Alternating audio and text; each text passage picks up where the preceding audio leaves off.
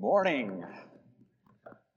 11:07. All right, come on. You got your Bibles this morning? Grab those if you would. I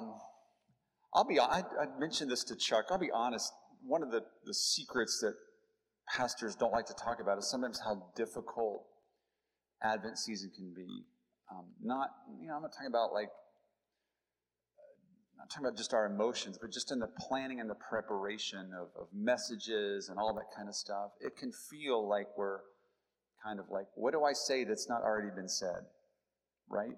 And we struggle with that because we want to have fresh bread for ourselves, and we want to have fresh bread for the church. And this season is just, the church is just dug so deeply into the well of the nativity story.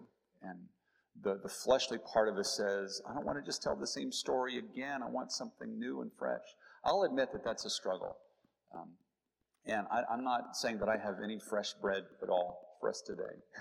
But I was just talking to the Lord about it, and a couple things that I've noticed is there is definitely an increase of pushback from the enemy during this season on my family and on the church family, and probably on yours. Has anybody noticed that? I've noticed there's a significant pushback from the enemy, if not to discourage us, then definitely to distract us. And both are equally deadly. Both of us will get us off course from things. For example, my wife and I, often in years past, we would sort of consistently read through some Advent devotionals each night. Got a book, Christmastide, and we would read through, and it's this beautiful liturgy, and we've done nothing of that this year. Full confession here, we've done nothing of that, and I know, exactly. It's like, is it even Christmas, and just sort of like just trying to get caught up in all of this stuff. And the beautiful thing, though, is that the Lord is reminding me that that kind of atmosphere is exactly what Christmas is even about. And that was the first Christmas. It was not a peaceful sort of saccharine time where everything was okay. It was dirty and messy, and it was the culture was in tension, and people's hearts were in chaos. And the whole story of coming down to Bethlehem, even that was just unexpected. And the Lord reminded me. He said, Brad, go back and look at the beginning. I said, what do you mean the beginning? Because I love beginnings. I love context. Like some of you remember the very first word of movies, or the first word of books. Can you tell me the very first word, not just of the Christmas story, but of the whole gospel, the whole incarnation story, the whole pivot hinge of history where Jesus comes, the very first words of that whole saga, can anybody tell me what those are? I'll tell you what they are. It actually happens in the book of Luke. And well, let me just tell you a little bit about it. The very first words are 2, 3, depending on your translation. 4. Do not be afraid. Those were the first words spoken from a divine being to a mortal man that kicks off this whole crazy thing that we call the incarnation of Jesus Christ. That's wild to me. Because what it says is like, okay, the world is in a state of fear and chaos. God is about to break into that. And the very first thing that he says, guys, don't be afraid. Some things are about to happen that are going to change the course of human history. Don't be afraid. And I just think, okay, if that was what they needed then, how much more do we need it now? I need God to come into my situation and say easily, take a breath, take a break. Don't be afraid. Don't be discouraged. Don't get worn down. And the cool thing is that phrase, don't be afraid, is going to occur 4 times to 4 different people all throughout. Essentially, every time God shows up to speak to somebody, he has to begin that way. You know what I'm saying? It's like he shows up to Zechariah. We're going to read that story in a minute. He shows up to Zechariah. He says, Zechariah, don't be afraid. He's going to show up to Joseph. Joseph, don't be afraid. He's going to show up to Mary. Mary, don't be afraid. He's going to show up to the shepherds in the field. Shepherds, don't be afraid. Everywhere he goes, he's got to put a little bit of a blanket of comfort around people, because people are about to lose their minds. And I feel like the Lord is saying to us, listen, I want you to move into this new year without fear, without condemnation, without guilt, with all these other kind of things. So that's just a little bit of I want you to go back and read those. Go find those 4 instances where what I call the fear nots of Christmas. I think there's 4 of them in there. You can go back and read them. It'd be great this week to read through each one. Do one, Monday night, Tuesday night, Wednesday night, Thursday night, and that'll bring you to Friday. It's great devotional for your family. Read the first fear nots and talk to your kids about, what is the fear? What fear is Zechariah is he going through? What fear is Joseph having to face? What fear is Mary having to face? What fear are the angels having to face? And what does that have to do with us? That's not for today. You guys can go do that on your own. All right. What are we talking about today? Lord, help us. Luke chapter 1. Go there if you will. So it's about 10:30 last night, and I'm sitting down and on the couch. Kids have been sick. The day's kind of been off, just different things happening. Megan was scheduled to speak today, and then Cohen and Lottie both got sick on Friday and then Saturday. And Saturday afternoon, she makes a call. She said, Brad, listen, you take this. I need to stay home with the kids. So I'm like, okay, well, again, what's the word of the Lord for us? And he brought me to this story in Luke of the birth of John the Baptist, one of my favorite overlooked nativity stories of all time. I love this story. I love the characters in it. I love what it means. And I want to give you just a simple idea that I think is a word from the Lord for us. And it's really not so much about the birth of Jesus. It's about something else I think the Lord is doing. So in chapter 5, it begins this way. I want to read a little bit of this and then give some explanation and then kind of unpack a few things. And I'll watch our time. Luke chapter 1, verse 5. I'm reading from the NIV version. In the time of Herod, king of Judea, there was a priest named Zechariah, who belonged to the priestly division of Abijah. His wife Elizabeth was also a descendant of Aaron. Both of them were righteous in the sight of God, observing all of the Lord's commands and decrees blamelessly. But they were childless because Elizabeth was not able to conceive, and they were both very old. I was reading that last night. I felt like the Lord stopped and said easily, I want you to read that again. I want you to pay attention to what's happening here. And he directed me to this, to think and to meditate on this. You've got a man who is righteous, who is serving the Lord as a priest. And he's married to a woman who is also serving the Lord, and she is from a priestly lineage. I love how the Bible gives such attention to the value of women. In other ancient writings and other ancient cultures, Elizabeth would have no purpose whatsoever. But in God's kingdom, she stands alongside of her husband just as qualified as he. She's standing there as a righteous individual. So I would say that they are both born again. Don't think of this as like the modern evangelical sense, where they are both standing righteous before the Lord, but barren. That's an important distinction. They are serving God, but they are not seeing the fruit in their life that they want to. They're not raising up sons and daughters in the way that they want to. And I felt like the Lord said, Brad, that is a picture of the church today. Called by my name, the true church, called by my name, true church is righteous, serving me, but not raising up another generation of sons and daughters. A danger of being barren before me. I was like, Lord, what does that mean? And I notice that these two are hungry for more, but they're discouraged and they're afraid that their time has passed. And I believe that there are so many in the kingdom today, in the church today, that are believing that very thing. You know that you're standing before the Lord righteous. You're serving the Lord as best you can, but you're afraid that your time has passed and you're wondering, where's the fruit of my life? You feel like you're barren. And it's almost like the church is experiencing this Zechariah kind of a crisis, where we are aware of our own standing before the Lord, and year after year we sort of go through and we give to the Lord. But where is the fruit? Where is the generational blessing that we believe God wants to do through us? And the first words, here are the first words.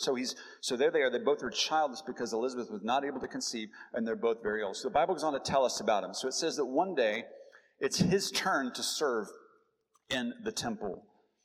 Verse 8, once when Zechariah's division was on duty, and he was serving as priest before God, he was chosen by lot. So you got a whole lot of priests. Obviously, you don't need all of them to be in the temple, so they draw names, and whoever gets chosen on that particular day, you get to go in and minister before the Lord.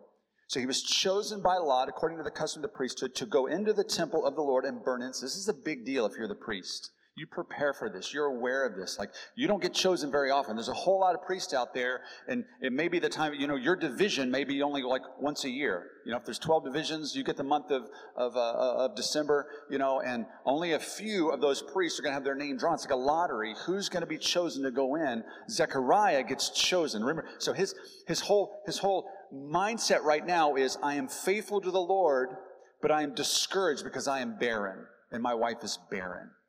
I'm being faithful in serving, but I'm not seeing the fruit of my life in the way that I want to. So his time comes, and he's now standing before the Lord and to go into the temple of the Lord and burn incense. And when the time for the burning of incense came, all of the assembled worshipers were praying outside.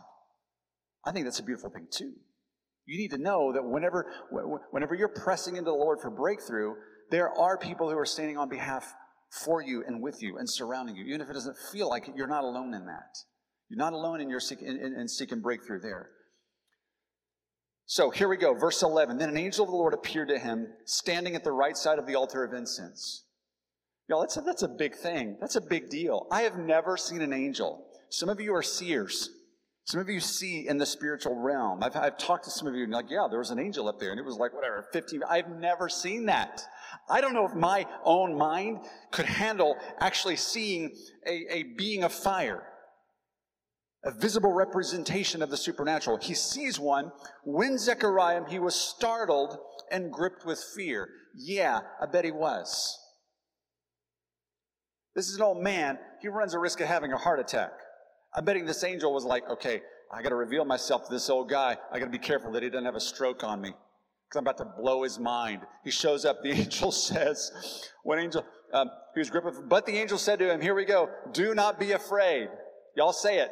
Do not be afraid. Those are the first 4 words of the entire gospel story. The whole incarnation of Jesus begins with those 4 words. Don't be afraid. Do not be afraid. 3 words. 4 words. However many they are, Brian. Can't count today. And God breaks into this situation and meets this old man and says, do not be afraid, Zechariah. And he says a few things. He tells him 5 things, 5 realities that he's going to experience in the season to come. The first reality is this: your prayer has been heard.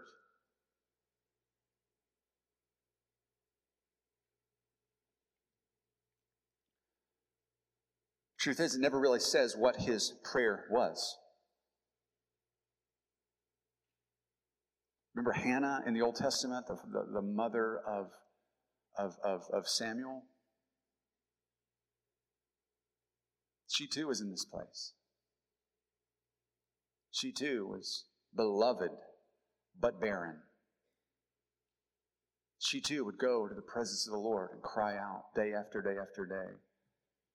Her tears would just fall into that holy place.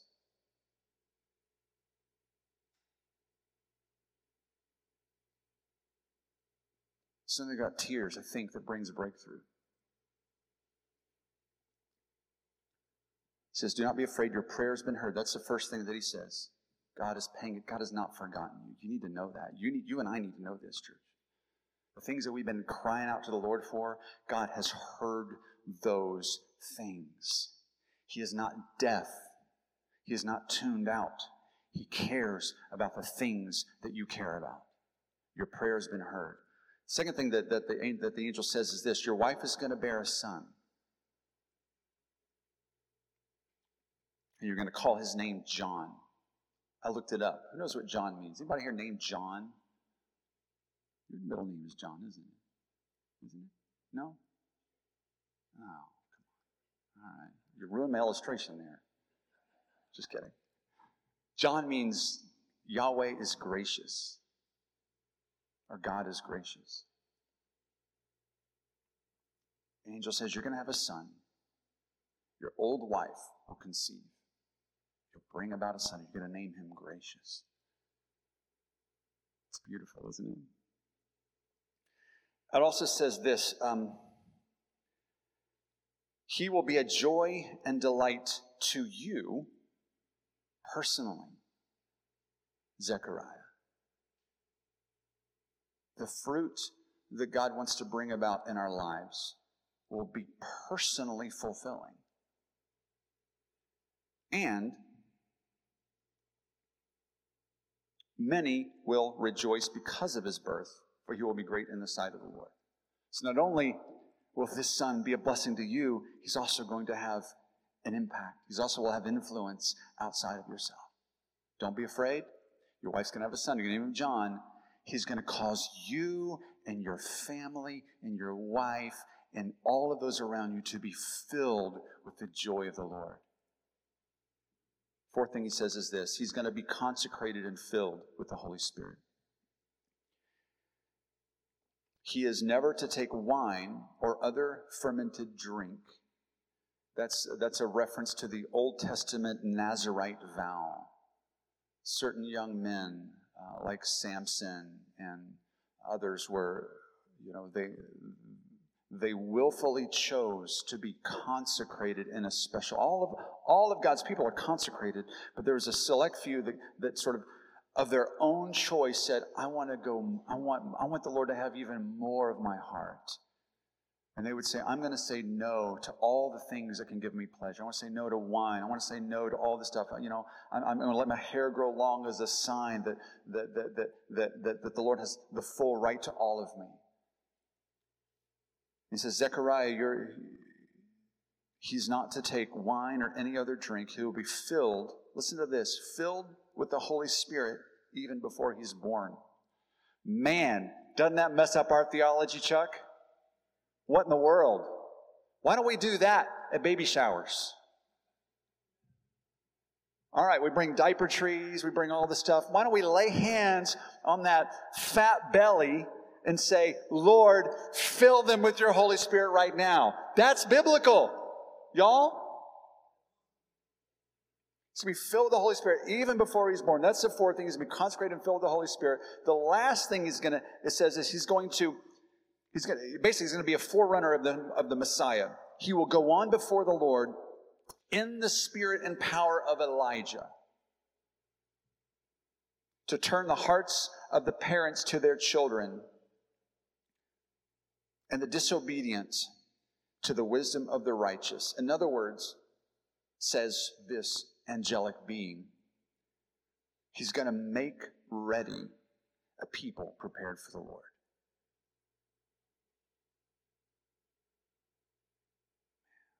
It's a bombshell to drop on old man Zechariah.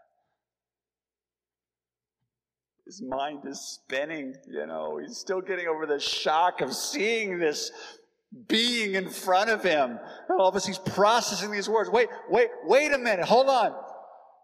First of all, I'm still afraid.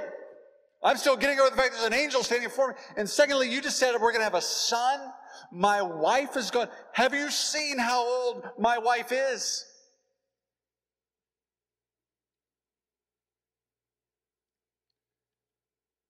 And he's processing all these other things. these promises, these prophetic words about what his son will be and who his son will be.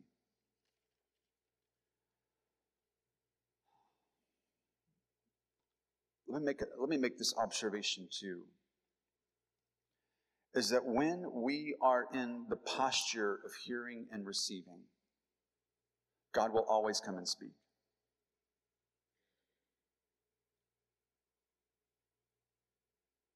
Zechariah was in a posture of hearing and receiving.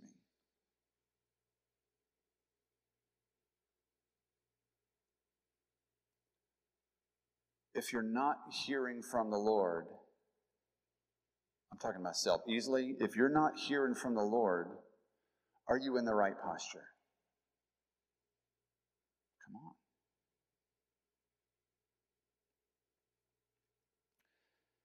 So, Zechariah's response is probably like you or I or many of us. Absolute doubt.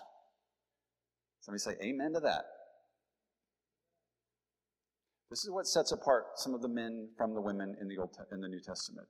The women are like, all right, so be it. God said it. That settles it.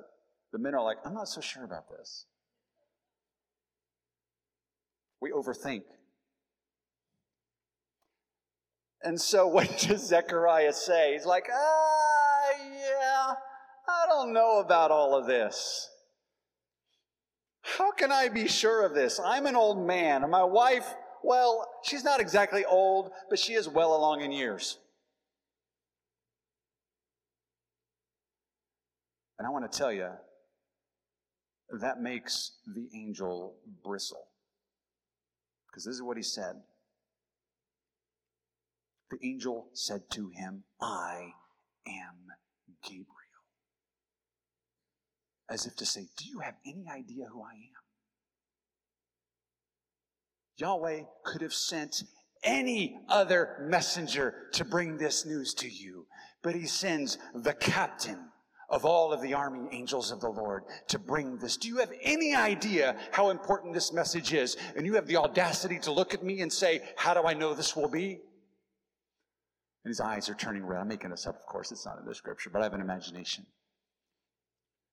And he said, I stand in the presence of God, and I have been sent to speak to you and to tell you this good news. And all you can say is, how do I believe you? Are you out of your mind, Zechariah? And now you will be silent and not able to speak until the day this happens. Bam! And the last words out of his mouth for the next 9 months have been one of doubt in the face of promise. He loses his voice for 9 months because of doubt. That's not a funny thing. We laugh about it. We laugh, Zechariah can't talk. This is not a good thing. 9 months. Some of you are thinking, I'd love to have 9 months of silence in my house.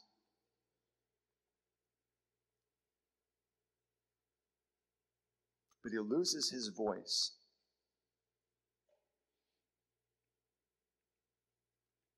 And all he can do are signs, sign language, gestures and grunting and writing things out.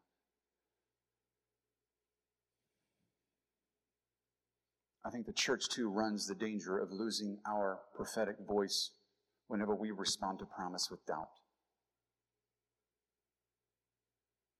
And all we can do is grunt and make signs instead of having the freedom to speak. Imagine, had he not lost his voice, what he could come out and say. He comes out, he addresses the people, tears in his eyes, describing what he saw, describing the truth of what he said, describing what was about to happen. No, he's silent. And his wife then has the freedom to talk and to share and to tell the story.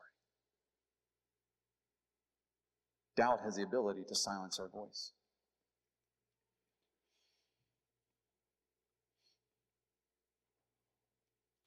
Meanwhile, the people were waiting for Zechariah and wondering why. This is important. These two are important.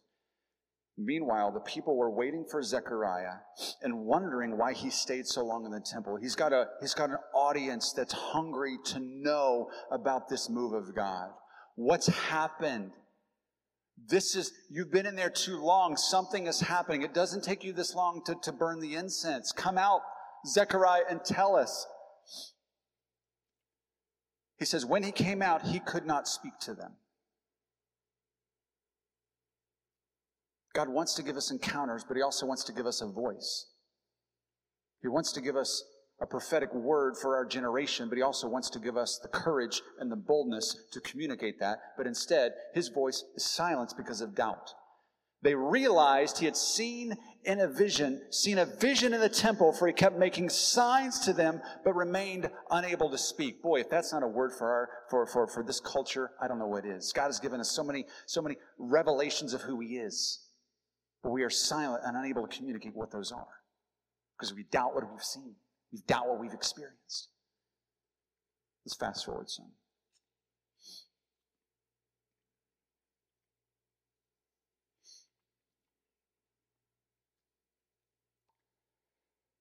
Verse 57 of Luke 1. When it was time for Elizabeth to have her baby, by the way, Elizabeth,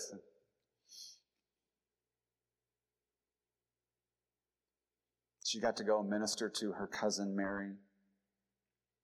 She got to experience blessings and favor. When it was time for Elizabeth to have her baby, she gave birth to a son. Well, that's the first promise. Her neighbors and relatives heard that the Lord had shown her great mercy. You could also say had shown her grace, because that's what her son's name means. And they shared her joy. On the 8th day, they came to circumcise the child. Typically in Jewish culture, you wouldn't name or circumcise the child for a few days after they were born. You know, often in our culture, we've got names picked out even before the babies are born. You've already got it. You know, we found the right one that sounds the right way. You know, does Bradley and Cohen easily, does that flow together really well? It's all about the aesthetics of the name and how it flows. We don't think a whole lot about meaning. You know, and we've got the name picked out. We've already got it written up on the wall of the nursery before. You know, but in Jewish culture, no, you don't do that. You wait, because the naming of the child is sort of a prophetic pronouncement upon them. You wait to see the circumstances of their birth. How are they born? What is their personality like? What's happening in the time of their birth? Because all that's going to influence the name of the children. Just like Jacob and Esau, these two twins that were born to Isaac.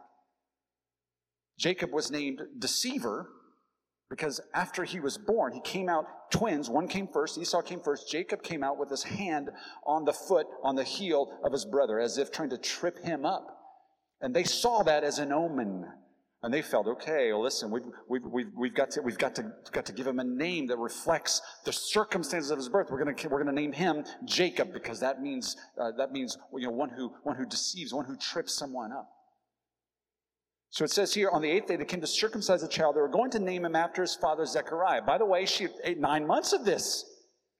9 months. I'm questioning, okay, why in the world did Zechariah not say something before? I think he was probably ashamed. Probably ashamed of why his mouth was silent. So I'm not going to tell anybody. You kidding me? As far as they know, maybe I had a stroke. I'm not going to tell my wife that I doubted the words of Gabriel himself. And he punished me with silence for so for some reason, he doesn't say anything about what he was supposed to have named. He's not even acting in obedience. He could have come out and gotten whatever you write on, a parchment or papyrus or clay tablet or whatever it is, and written, "Dear Elizabeth, here's what happened. Here's what the angel," he could have done all of that. There's no indication he did any of that. So to some degree, he's probably still in doubt. He's still wondering, maybe this baby's going to be a girl. Who knows? Maybe the baby's going to be stillborn. Who knows? Can't really trust God. The baby's born. It's a boy.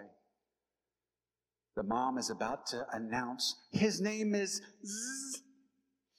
And the mother spoke up, no, he is to be called John. And they said to her, there is no one among your relatives who has that name. Nobody has the name. John. What kind of name is John? Zechariah. According to your name, the firstborn son, Zechariah. They made signs to his father to find out what he would like to name the child. He asked for a writing tablet. To everyone's astonishment, he wrote, his name is John. His name is grace, graciousness. In verse 64, immediately his mouth was opened and his tongue set free.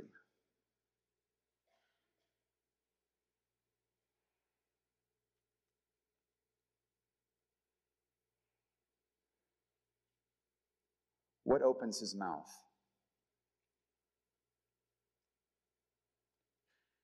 Declaring the name of the promise opens his mouth.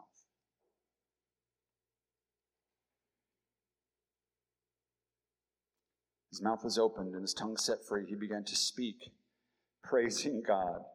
This is an awesome testimony. Listen to this. His mouth was opened and his tongue set free, and he began to speak, praising God. So 9 months of this built up inside. All the neighbors were filled with awe. All the neighbors in his community were filled with awe. And throughout the hill country of Judea, people were talking about all these things.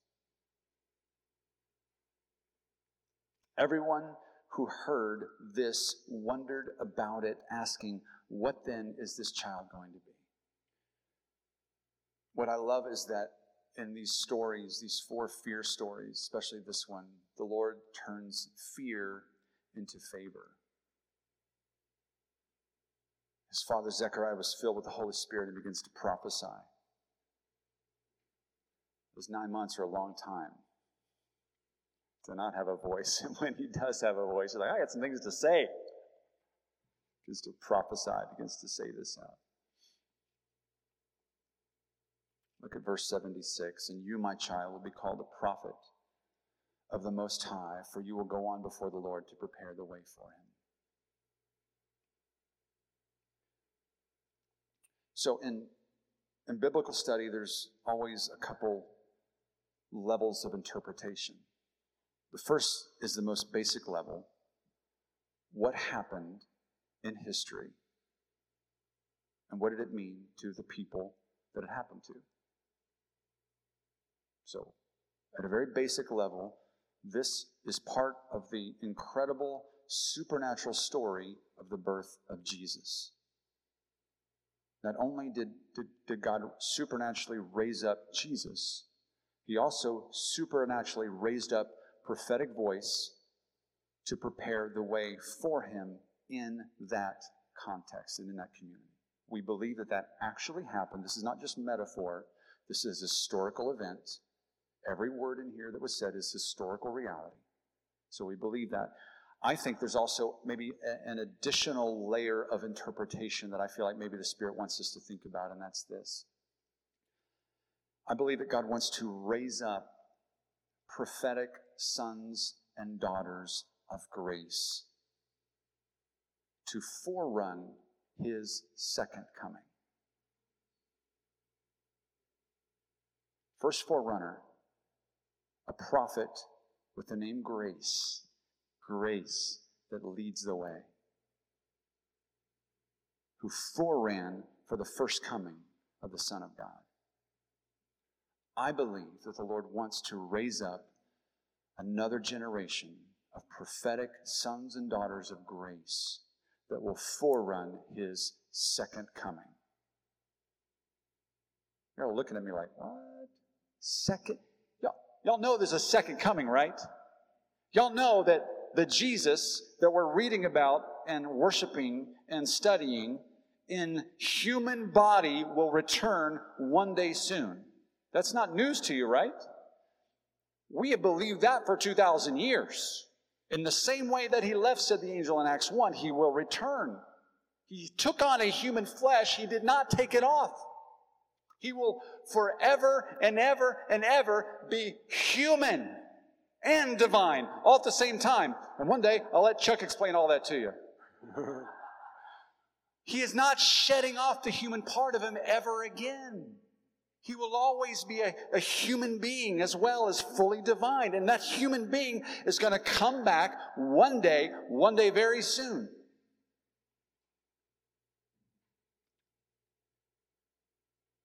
I want the Lord to say to this, to our church, in our nation, and in our culture, shake off this spirit of Zechariah. Don't be afraid. Don't disbelieve. Don't cast yourself out or disqualify yourself because you think that you are too old, you're not smart enough, you've been burned too long, you've already had your chance. Whatever it is, God says, hogwash, don't be afraid. I'm doing something new.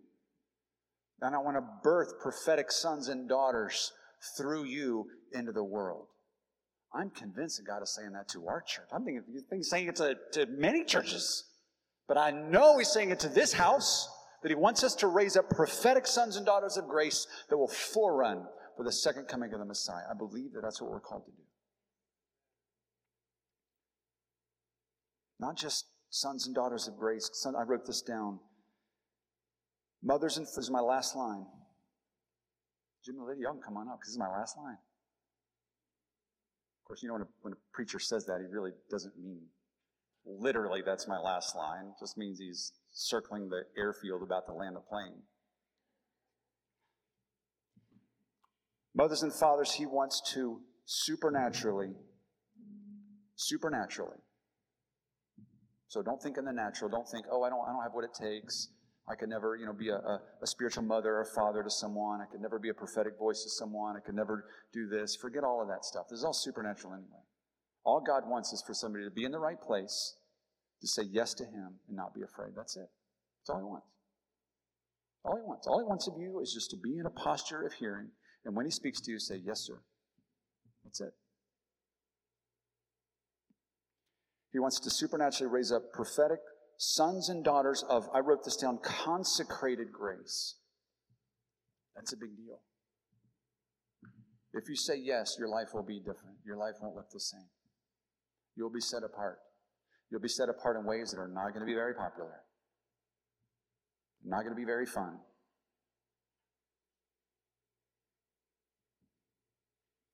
John's life was difficult. He was hated by people on both sides. He was misunderstood by people on both sides.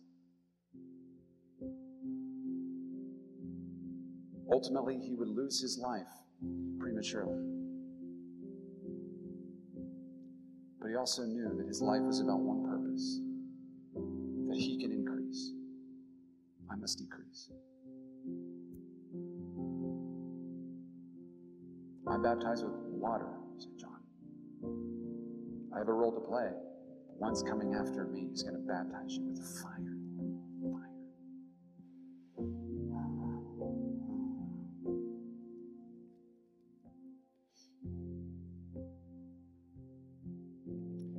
Then you, my child, will be called a prophet of the Most High, for you will go on before the Lord to prepare the way for Him, to give His people the knowledge of salvation through the forgiveness of their sins,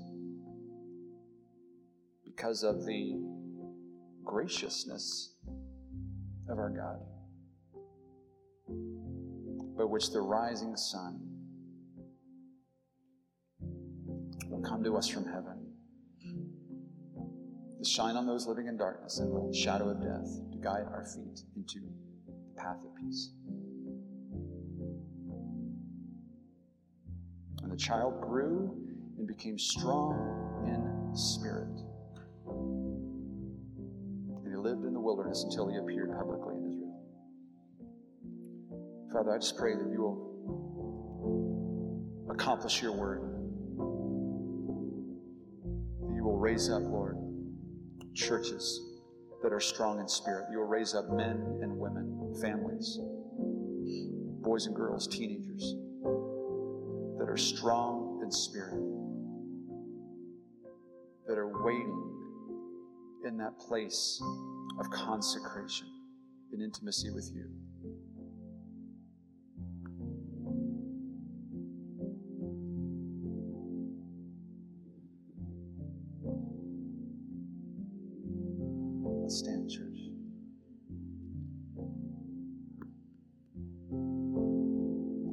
release this over you.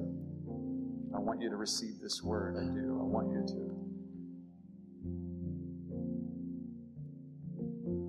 to be in agreement with the Holy Spirit. When he says, don't be afraid,